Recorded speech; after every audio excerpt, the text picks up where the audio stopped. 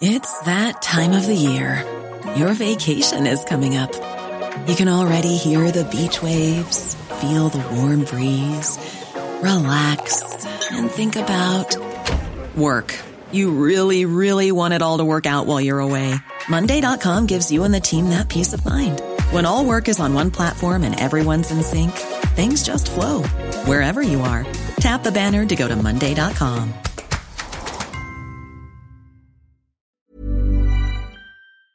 Was a NASA astronaut really shown photos of an alien?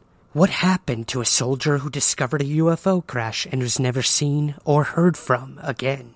A bizarre UFO invasion in California. A UFO crashes into a lake in Brazil. And a metal-fanged alien hunts down 2 young boys in Japan. Whew! All this and so much more right now.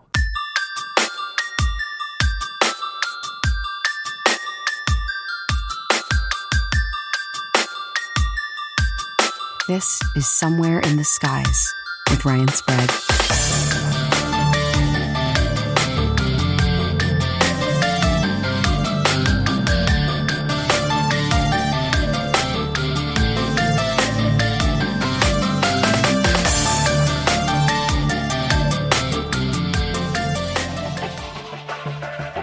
Welcome to Somewhere in the Skies. I'm your host, Ryan Sprague.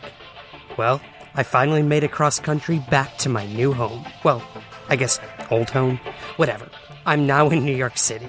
And while I'm getting settled back in and getting the new NYC HQ in order, it's been a little tough to get any interviews recorded. But fear not, because this week I am bringing you a collection of case histories that I personally find very interesting and just plain weird and mysterious. For any Patreon subscribers, you may recognize some of these stories from the bonus episodes. But for those who aren't patrons, this is your sneak peek at what to expect when you do become a Patreon subscriber. To learn more about the Patreon campaign, please visit patreon.com/somewhereskies. Thank you as always. I can't wait to bring brand new shows to you out of my New York City headquarters, and I hope you enjoy the show.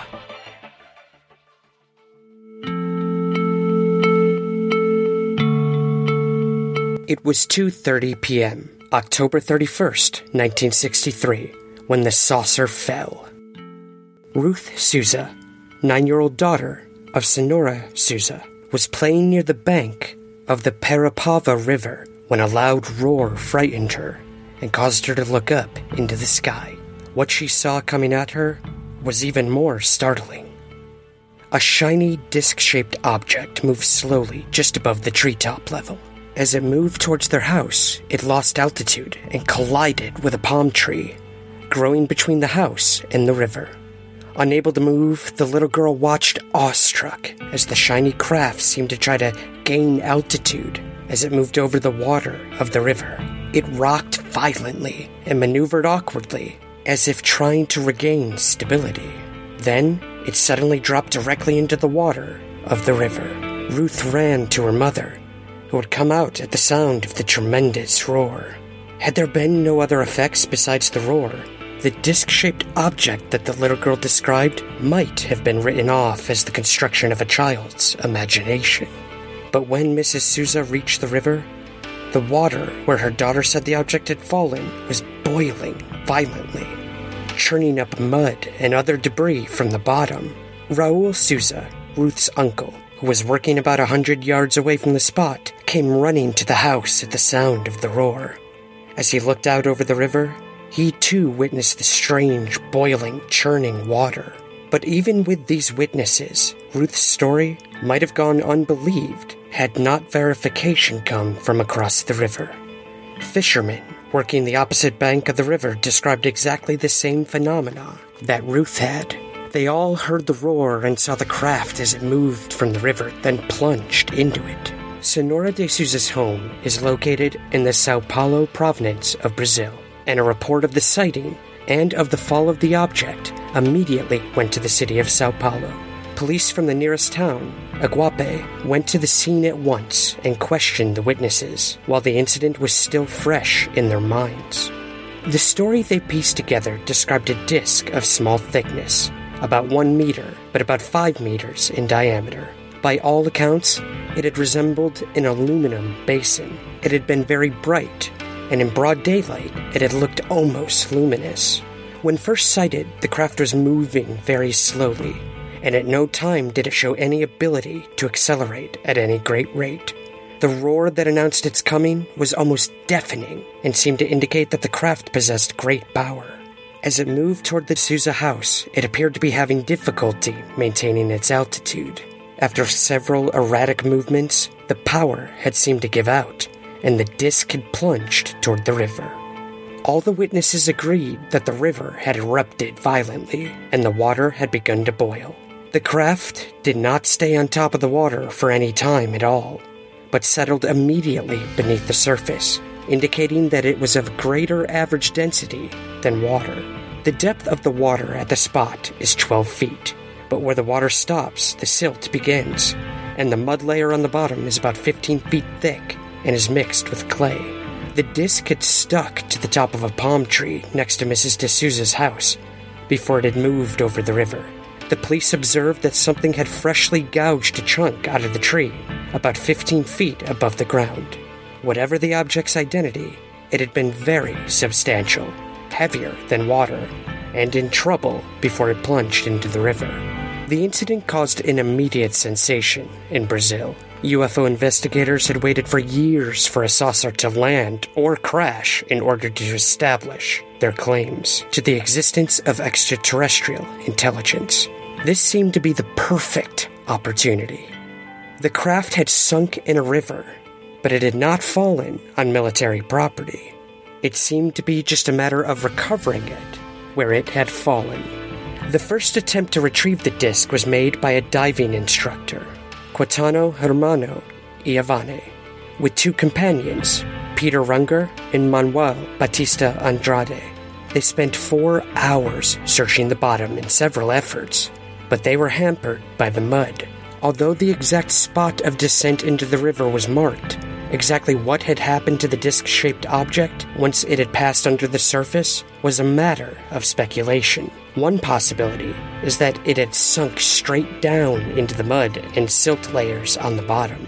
Yet, if it had not moved immediately into the mud, the current might have pushed the object toward the ocean. It also could have been moved under its own power underwater before finally coming to rest on the river bottom. Another attempt to recover the disc was made by a second team of divers, led by a man named Gigi Del Maschio. Although much special equipment was brought in by the determined group of men, they had as little luck as the first team.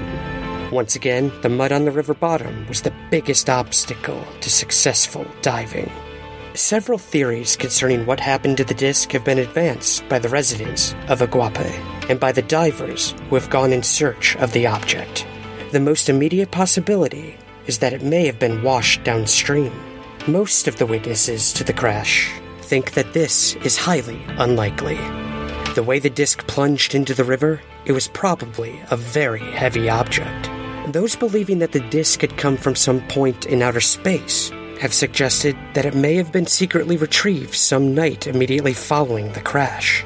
But eyewitnesses to the crash contest this position, pointing out that immediately after the craft hit the water, mud was spewed up, which would indicate that it had probably buried itself deep in the silt, making such an operation extremely difficult. Furthermore, any mysterious activity in the alerted Iguape area surely would have been observed by the residents. The remaining possibility, and the one which many people consider to be the most likely, is that the disc is still there.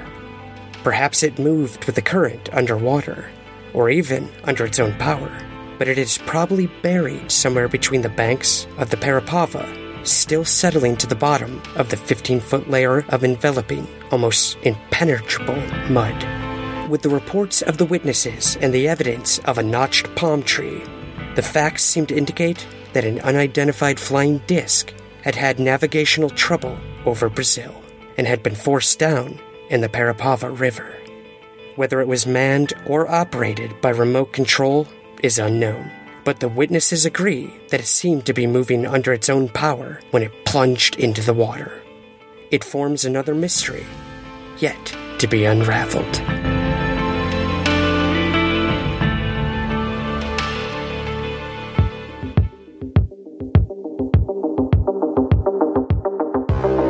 On a summer day in 1955, a group of children, ranging in the age from 4 to 15, had one of the most frightening, sustained, and out-and-out bizarre alien encounters ever chronicled. Over the course of hours, these children endured a series of events so outlandish that it's nearly impossible to categorize. This series of truly astonishing events began at approximately 2 p.m. on Sunday, August 22nd, 1955, in the picturesque Casablanca neighborhood in Riverside County, California. That day, a group of about 8 boys were playing in the garden of Mr. and Mrs. Douglas, the parents of one of the children. That child, one Kermit Douglas, was wrestling on the lawn with another boy when he suddenly noticed a strange object hovering in the air above him. The kid stopped playing and stared skyward at the translucent yet radiant dome-like structure until it abruptly vanished. A moment later, a second object appeared with a distinct musical ping sound. This resembled a disc hovering on its side, which at times seemed to be spinning. When it did so, the lines of light emanating from it seemed to be bent around the rotating structure in what was an apparent breakdown of traditional physics. Within seconds, the group of children became transfixed by the semi-transparent objects, which were round like basketballs and consisted of various colors like red, blue, and orange, but mostly silver. These bizarre orbs and domes were repeatedly vanishing and reappearing with the high-pitched pings ringing out with every flash. The display went on for some time, but whenever one of the children ran into the home to call the parents outside, the odd objects suddenly disappeared. This apparent awareness on the part of the UFOs regarding who happened to be watching them was odd enough. But when Blanche Campbell screamed for her mother to come outside and see the display, the UFOs remained completely visible to the children, but could not be seen by the adult. At first, the group were fascinated by this amazing aerial extravaganza, but without warning, the phenomena transformed from a colorful display to an alarmingly bizarre series of encounters with a group of entities. The kids started in astonishment as one of the more beautiful and brightly colored objects landed in a football field about a half a block away from them. One of the witnesses described the colossal orb as being about as large as 3 houses put together, and that it was very beautiful and colorful.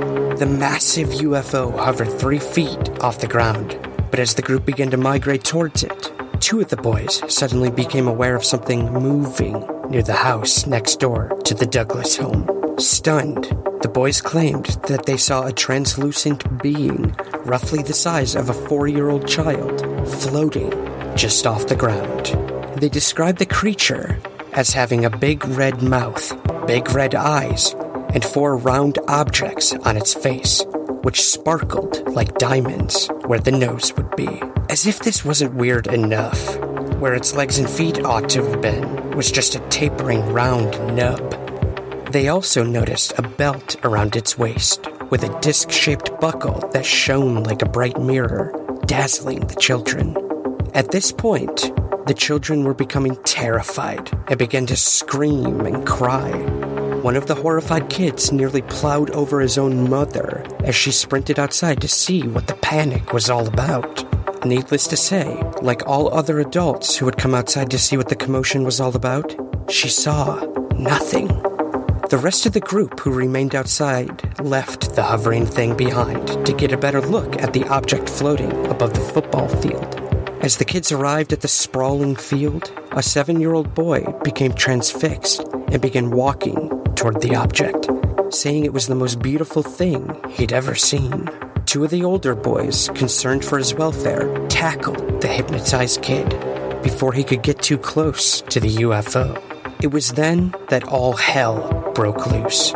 Marvin Sims claimed that UFOs began to descend from the sky, appearing and disappearing at a rapid pace, stating that they sort of spiraled down, and when they took off, they disappeared with a whirling motion. One of the UFOs landed on a nearby rooftop, while another apparently knocked a branch off a walnut tree.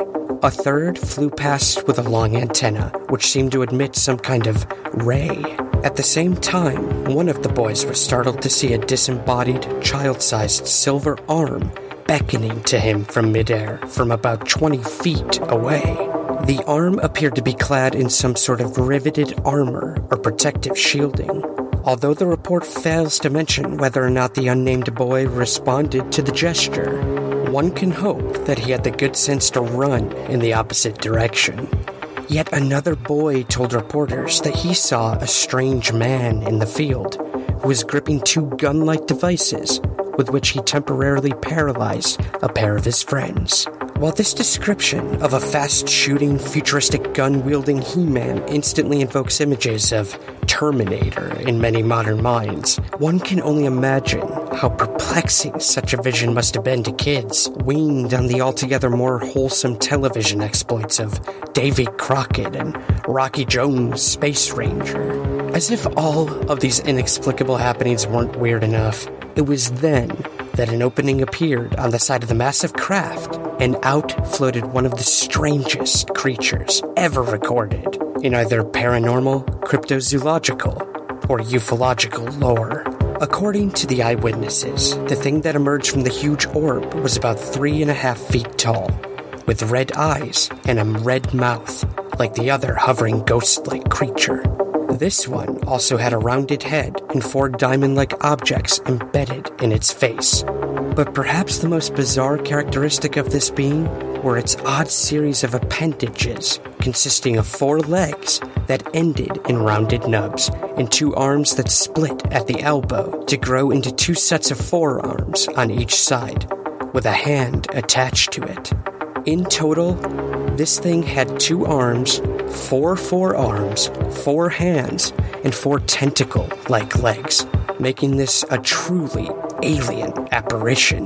One of the boys, Ronnie Strickland, claimed that the floating multi-limbed entity spoke to him and told him to climb up into a nearby tree, whereupon it promised to pick him up in 15 minutes' time.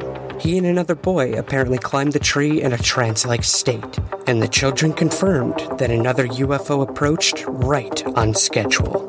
This Saturn-shaped vehicle had a stationary outer rim and a rotating central part that made a swishing sound. According to the kids, a group of little men were seen climbing out onto the rim in an attempt to reach Strickland and his friend, and help the hypnotized boys aboard. The panicking children, no doubt fearing that their friends might be abducted, never to be returned, pleaded with the 2 boys to come down, but they refused and continued to focus on the rotating UFO. In a brilliant piece of ingenuity, some of the youngsters ran for a nearby garden hose attached to one of the neighbors' homes. The lengthy tube reached the tree, and the intrepid kids began to douse their friends with water in an attempt to bring them out of their trance. One of the boys snapped back to reality and climbed down the tree, but Strickland remained in a daze and sort of slid off the branch he was perched on and levitated onto a nearby rooftop. Still in a trance, Strickland proceeded to walk right off the edge of the roof. Blanche Campbell later claimed that she had watched in horror as Strickland had turned red before he jumped off the house. Although the boy landed on his head, he mercifully suffered no permanent injury from the long fall. But when he came to, Strickland could recollect nothing of what had happened to him, and he refused to believe that he had floated to the roof and stepped off on his own accord. Following Strickland's potentially ruinous spill, the multiplicity of UFOs and their various and increasingly more outlandish inhabitants abruptly disappeared, never to be seen again. Perhaps it was all fun and games for these otherworldly entities until Strickland's fall brought a more serious note to the proceedings. Perhaps they simply grew bored, or maybe their mission, as unfathomable as it may have been, was accomplished.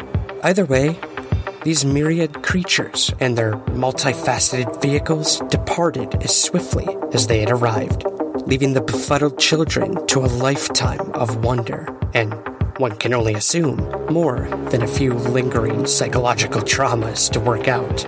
According to famed UFO researcher Ted Blocher. After this, the objects, with their paranormal pilots, disappeared. But when the Riverside Press reporter arrived about an hour later, one of the little boys was still crying. In Blocher's summation of this encounter, he wrestled with the perplexing nature of the event in question. He would say that, quote, "This extraordinary incident, manifestation may be a better word. It lacks sufficient information to come to any final conclusions. Even so, available data are sufficient to conclude that something bizarre and inexplicable occurred that afternoon at Casablanca, that the children alone were able to perceive it, and that whatever it was, it appears to be directly related to an area of UFO phenomena, suggestive of certain types of parapsychological experiences." The question of whether these entities were extraterrestrial, interdimensional, biological, parapsychological, or merely phantasmagoric manifestations of the children's collective imaginations remains open, and, as such, is still intensely fascinating and deeply frustrating for all of us who ponder its implications. Not only for the children who bore witness to this prolonged and disturbing series of incidents, but for the human race as a whole. For if the intentions of these presumably superior beings are to at best mess with our minds and, at worst, abscond away with our children for purposes too terrifying to contemplate, then it seems that we're all in for a whole lot of grief. It bears mentioning that the infamous alien attack on the Sutton family, now known worldwide as the Kelly Hopkinsville encounter, took place in the same 24-hour span as the Casablanca incident. Though there are few apparent connections between these two events, it surely must be registered as one of the most astonishing days in the history of ufology. A few days following the harrowing events at Casablanca, a trio of investigators from the Borderland Sciences Research Association interviewed the children involved with the event and concluded the report with the statement that they felt certain that the children that day at Casablanca were telling the truth. A lot can happen in the next 3 years. Like a chatbot may be your new best friend. But what won't change? Needing health insurance. United Healthcare Tri-Term Medical Plans are available for these changing times. Underwritten by Golden Rule Insurance Company, they offer budget-friendly, flexible coverage for people who are in between jobs or missed open enrollment. The plans last nearly 3 years in some states, with access to a nationwide network of doctors and hospitals. So for whatever tomorrow brings, United Healthcare Tri-Term Medical Plans may be for you. Learn more at uh1.com. It's that time of the year. Your vacation is coming up. You can already hear the beach waves, feel the warm breeze, relax, and think about work. You really, really want it all to work out while you're away. Monday.com gives you and the team that peace of mind. When all work is on one platform and everyone's in sync, things just flow. Wherever you are, tap the banner to go to Monday.com. Millions of people have lost weight with personalized plans from Noom. Like Evan, who can't stand salads and still lost 50 pounds. Salads generally for most people are the easy button, right? For me, that wasn't an option. I never really was a salad guy. That's just not who I am. But Noom worked for me. Get your personalized plan today at Noom.com. Real Noom user compensated to provide their story. In 4 weeks, the typical Noom user can expect to lose 1 to 2 pounds per week. Individual results may vary. Truth.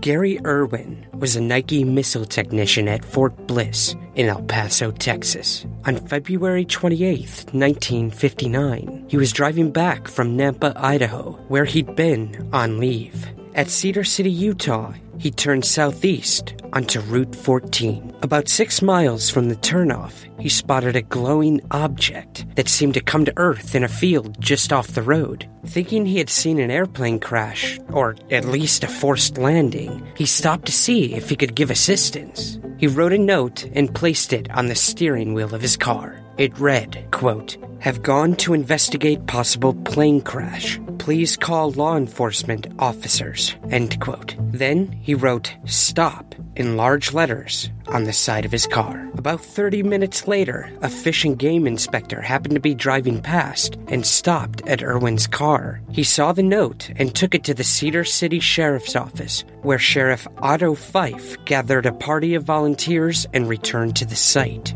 When they searched, they found no trace of a plane crash, but they found Private Gary Irwin unconscious in a field by the side of the road. 90 minutes had passed since he had first seen the glowing object. Irwin was taken to the hospital in Cedar City, where Dr. Broadbent could find nothing physically wrong with him. Irwin was merely asleep and could not be awakened. Dr. Broadbent could find no explanation for this, so his diagnosis was hysteria. When Private Irwin eventually awoke, he felt perfectly well, but he was mystified by the glowing object he had seen. He was also confused by the fact that his jacket was missing. The sheriff's search party stated that he was not wearing it when they found him. Irwin was flown back to Fort Bliss and placed under observation at William Beaumont Army Hospital for several days, after which he was released as fit to return to duty. The episode was not over yet, though. Some days later, Irwin fainted on base, and a few days after that, he fainted while in the city of El Paso. He was taken to Southwest General Hospital, where he was found once again to be asleep and unwakeable. About 24 hours later, he awoke, asking, quote, "Were there any survivors?" He behaved as if he had lost all memory of the period between seeing the object on February 28th in Utah and waking up on March 16th in El Paso. Once again, he was taken to William Beaumont Army Hospital, where he was placed under observation by psychiatrists. After 1 month, extensive testing could find nothing wrong with him, so he was released on April 17th. The next day, Irwin was seized by a powerful impulse that made him take a bus from El Paso to Cedar City, arriving on April 19th. He then walked back to the field in which the sheriff's party had found him. He found his jacket on a bush. There was a pencil stuck in one of its buttonholes with a piece of paper wound tightly around it. Irwin burned the paper and then seemed to come out of some kind of trance. He could not recall the path back to the road or why he'd come there. He made his way back to Cedar City and turned himself in to Sheriff Otto Fife, who told Irwin about his first encounter on the 28th of February. Once again, Irwin returned to Fort Bliss and was given psychological examinations. On July 10th, he again entered William Beaumont Army Hospital. He was discharged again, but on August 1st he failed to report for duty, and 1 month later he was listed as a deserter. After this, Private Gary Irwin disappeared from the public view, and his current, if he still is alive, whereabouts are unknown.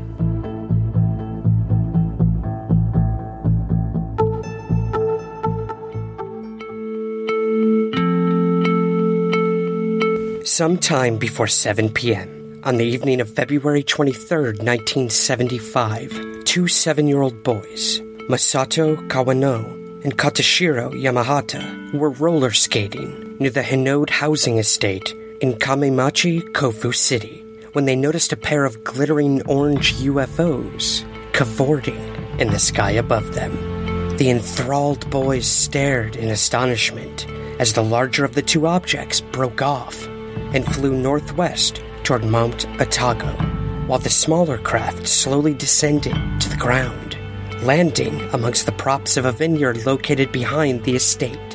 The boys later confirmed that despite the distance, the descending aerial anomaly could be heard emitting an odd series of crackling or ticking sounds, not unlike that of a Geiger counter. It goes without saying that the curious youngsters wasted no time in removing their skates and charging into the vineyard in order to get a better look at this now earthbound object. As the second graders approached the formerly orange spacecraft, they noted that it now resembled a dome atop a silver disc, which stood approximately 7 feet high and was roughly 15 feet in diameter.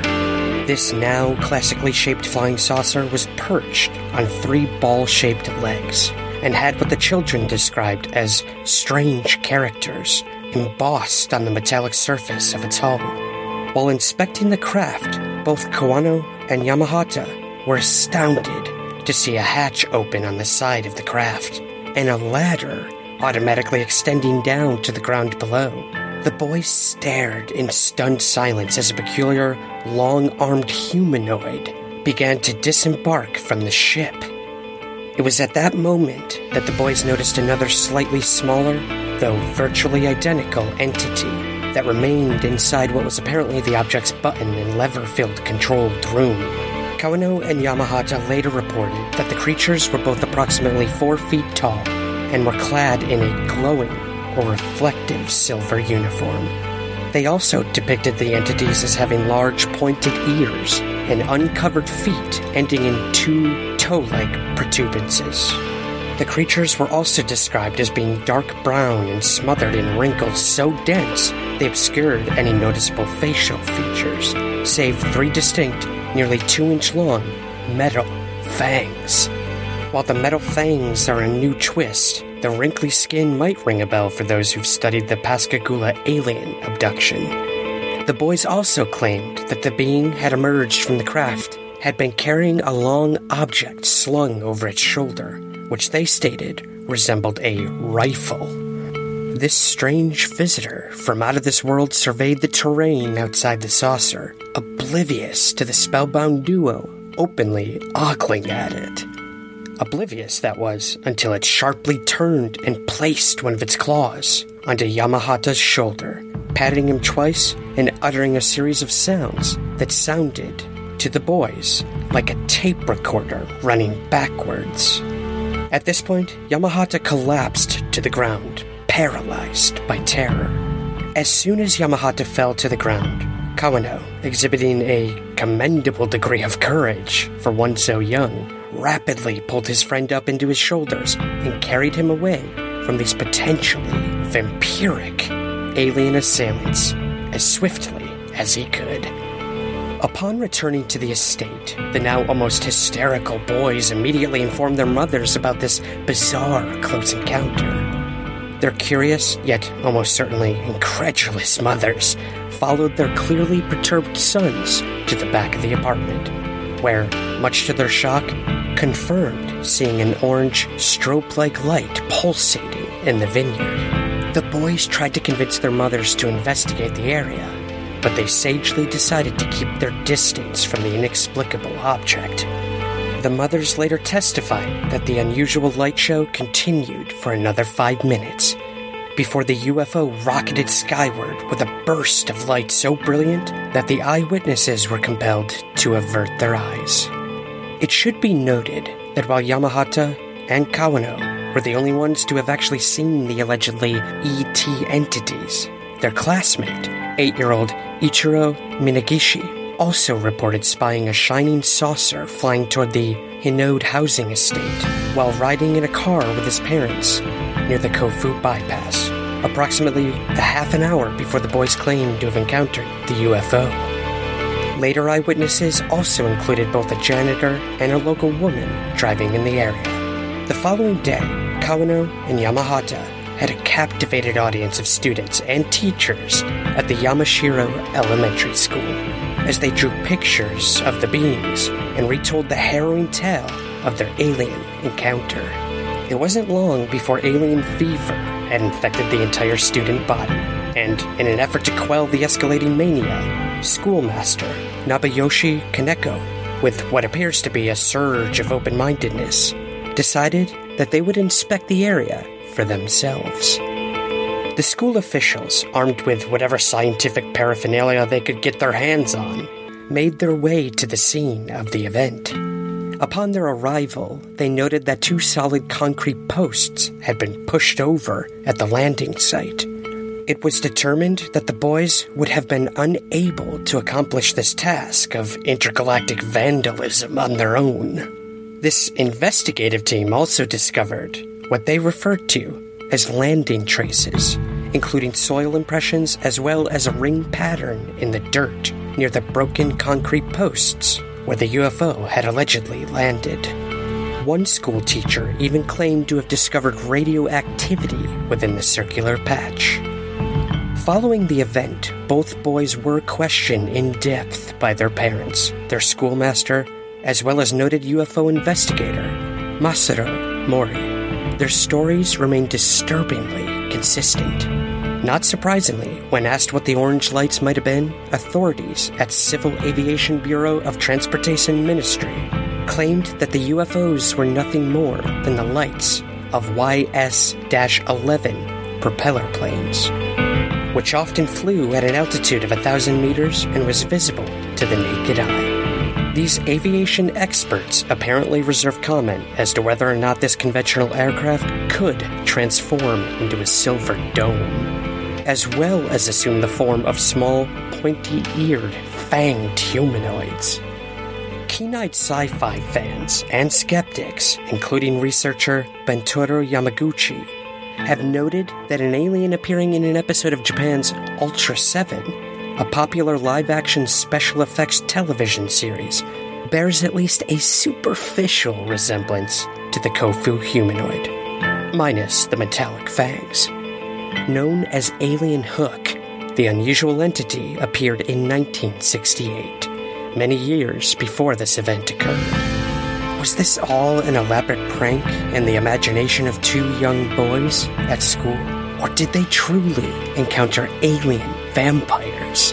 No matter the case, this will truly go down as one of the strangest and scariest encounters ever to come out of Japan, and perhaps even the world.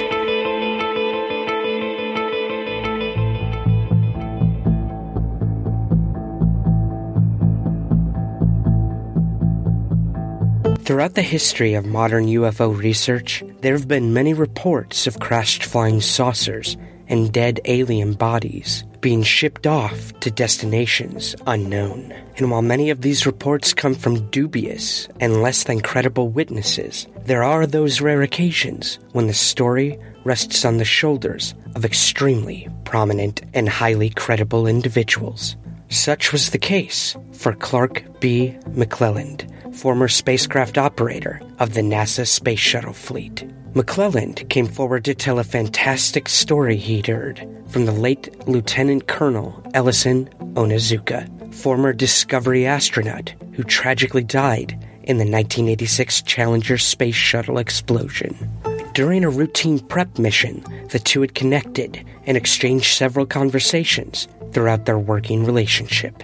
Many astronauts had been aware that McClelland had an interest in UFOs, having spoken on many occasions with Major Donald Kehoe and Dick Hall, two former members of the National Investigations Committee on Aerial Phenomena. During one of McClelland's correspondence with Onizuka, he was quite surprised when Onizuka asked him about his opinions on the possibility of an extraterrestrial intelligence having visited the planet. McClelland once stated that he told Onizuka that he believed that life does exist among the stars and that it has visited Earth throughout human history. At this point, Onizuka smiled and then pressed on. He asked McClelland if his name had any type of connection to McClelland Air Force Base in California. When he admitted that he wasn't aware of any connection, he asked Onizuka why he was so curious. McClelland recalled the following about Onizuka's response. Quote, "He had a surprising experience along with other USAF aerospace flight engineers and pilots while on military training duty at McClelland Air Force Base, about 8 or 9 years prior to his astronaut training. He and his group were at the base for specialized training when they were directed to report to a viewing room. As they were seated, the room darkened and a movie began without the usual official introduction by a USAF officer." End quote. At this point, Onizuka remembered being startled when the film began to show what appeared to be some sort of medical examination room, with small bodies laying on some sort of table. The bodies, according to Onizuka, were, quote, "small, strange-looking creatures. They were humanoid and appeared similar to those described by alleged witnesses at the well-known Roswell site in 1947. They all had large heads, large eyes, slight torsos, arms, and legs. They did not appear to be of earthly origin." But why were Onizuka and others shown this film? To what purpose was it to usher them in, sit them down, and not explain what they were seeing?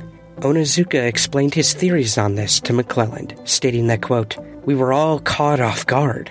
Perhaps it was a test of our psyche to determine our overall reaction. Well, we were all caught by surprise." End quote. This certainly would have been enough reason to question what it was they were seeing. So had they been given the opportunity to inquire? Onizuka went on to explain that they were not even given a moment to question their superiors. He would go on to say that, quote, "We were then asked to exit the room and continued our scheduled technical activities, as if nothing special had occurred." End quote. So this had clearly been a cryptic and bizarre experience, prompted by Onizuka's superiors and various agencies. So while it may have been a test on the collective and individual psyche of the viewers at the time, what was the overall intent and the opinion of Onizuka? He postulated the following to McClelland. Quote, "Perhaps it was a planned USAF psychological test for military reasons.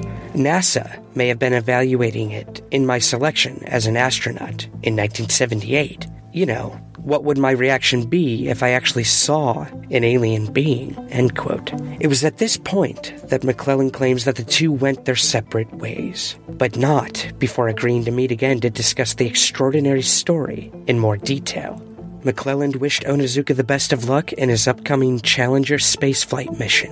Unbeknownst to both men that day, it would be the last time they ever spoke. On January 8th, 1986, Onizuka and the other members of the Challenger crew lost their lives in the tragic accident that shook the nation.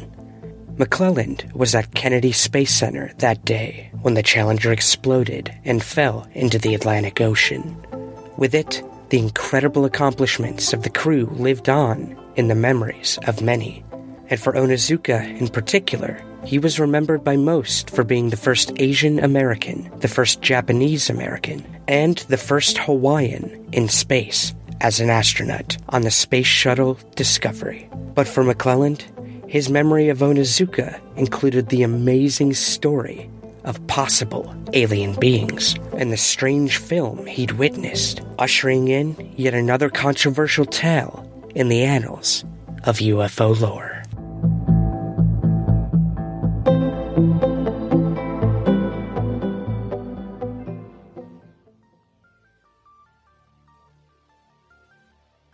Alright, that's it for this week's episode. Again, if you'd like to become a patron, please visit patreon.com/somewhereskies. Please take a moment to subscribe, rate, and review Somewhere in the Skies wherever possible. It really helps us gain visibility across all podcast platforms. The Somewhere in the Skies store is open with some brand new designs. Check that out at teepublic.com. That's teepublic.com. And just search for the Somewhere in the Skies store. You can also subscribe to our growing YouTube channel right now with exclusive video content. Just look for the Ryan Sprague channel and click subscribe.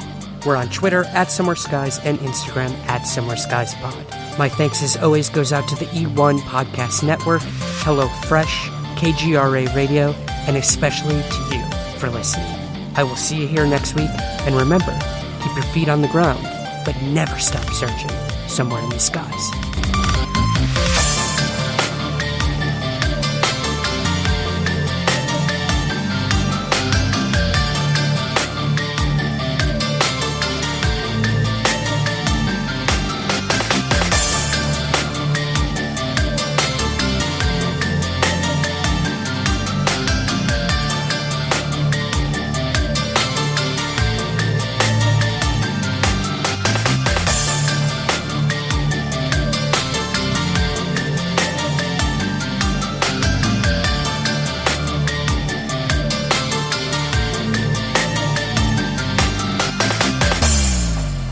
Somewhere in the Skies is produced by Third Kind Productions in association with the Entertainment One Podcast Network. To learn more, visit entertainmentonepodcast.com.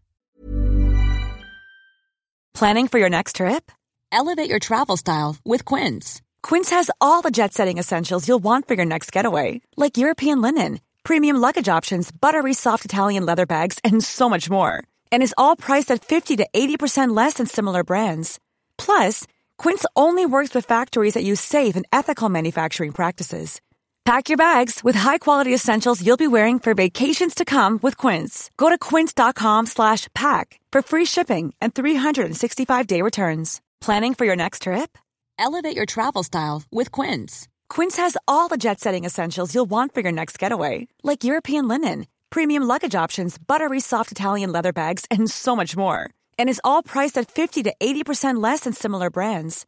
Plus, Quince only works with factories that use safe and ethical manufacturing practices. Pack your bags with high-quality essentials you'll be wearing for vacations to come with Quince. Go to quince.com/pack for free shipping and 365-day returns.